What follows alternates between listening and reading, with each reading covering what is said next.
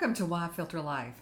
Have you ever been on your way to work with a nice cup of coffee and you spill it all over yourself? Do you worry about childcare? Today, our special guest is Nancy Mace. And no, we're not talking about politics. Please, let's don't go there. We're just talking about being a single mom and career and reaching a healthy equilibrium between the roles. Welcome, Nancy Mace, our South Carolina Congresswoman. Well, thank you so much for joining me this morning. I met you a long time ago at Daniel Island School. Oh, thank you. You're very kind. And that's when I knew that I really liked you. I'm very proud of you. Thank you so much. First of all, how do you like Daniel Island? I love Daniel Island. It's a beautiful place to raise a family. It's pretty awesome. We've been there for about 10 years. So oh, my goodness. Got there just before I did. If you're okay with seeing this question, How did the military training at the Citadel prepare you for becoming a congresswoman and now a single mom, reaching an equilibrium between the two roles?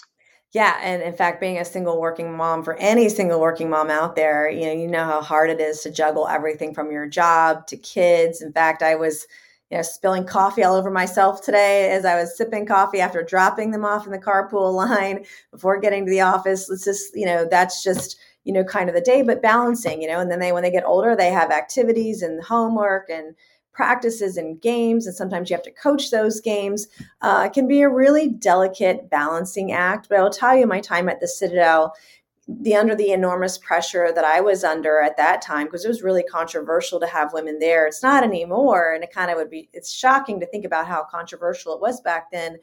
But the intensity of that experience very much is very similar to the intensity of the experience that I have today, traveling back and forth to DC all the time, having to, taking care of and raising my children here, and the best place I think in the country to do that. But it is a very, very delicate balancing act. I'm lucky in that their father is very involved and very helpful and will help coach teams when we have to. And we do a lot of that stuff together.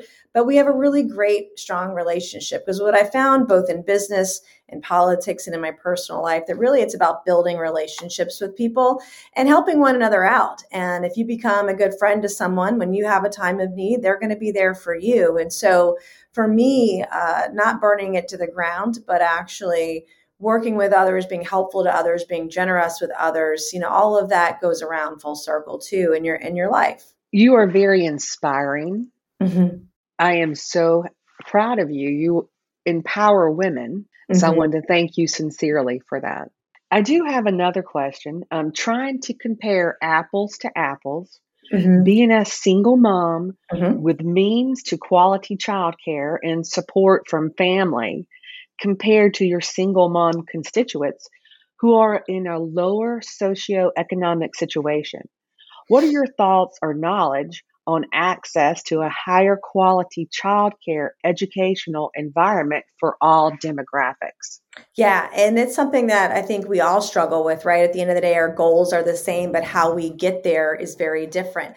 I support efforts for states, for counties, municipalities, school boards to have 4-year-old pre-K. I think that is having that as an option for families to have their students get into those programs is going to net a positive outcome.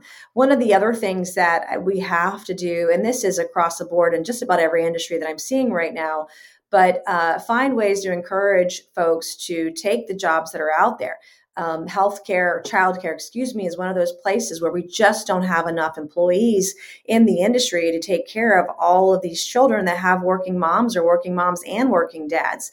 And there's oftentimes a wait list, especially for the really good childcare facilities for you to get on. And then you're relying on family or friends and neighbors to help you out. It can be really very stressful when you're juggling and you don't have that support system. You don't have that network around you. And then when you find a childcare facility that you like, then you're on a wait list. And so there are some incentives, for example, like the state, and this is out of my jurisdiction, but the state of South Carolina has some antiquated laws that would not allow someone coming in from another state that has experience in childcare to then be able to go work in childcare. So there are some barriers that our state puts in place that makes it more difficult for someone to go get that kind of a job. And so removing those barriers, removing the red tape to ensure that highly qualified people can get into those jobs no matter where they come from.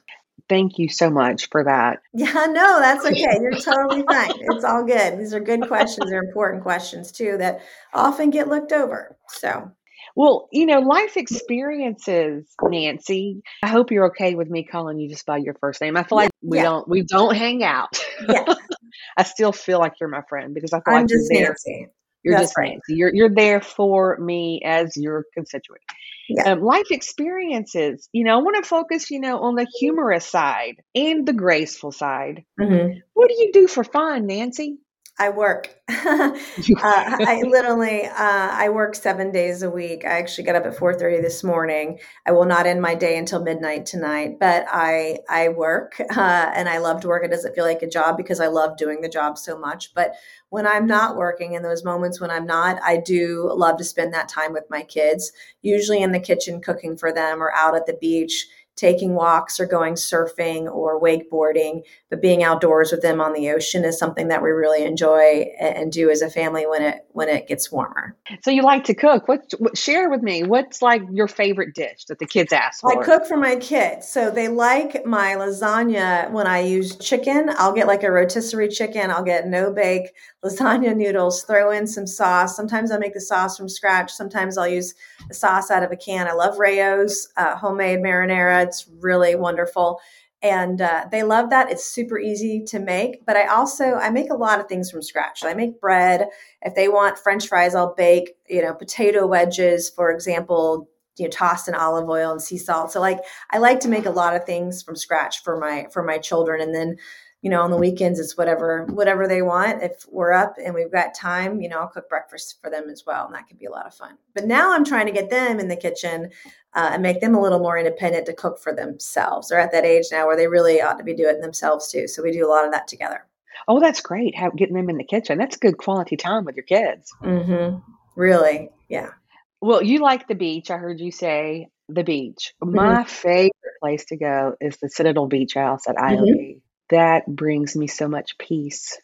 Yeah, it's awesome. That facility is wonderful. And it's in a location that doesn't get too crowded, even on the busiest of days. There's parking, there's restroom facilities and showers outside and everything. It's a really remarkable spot to hang out in the summertime at the beach.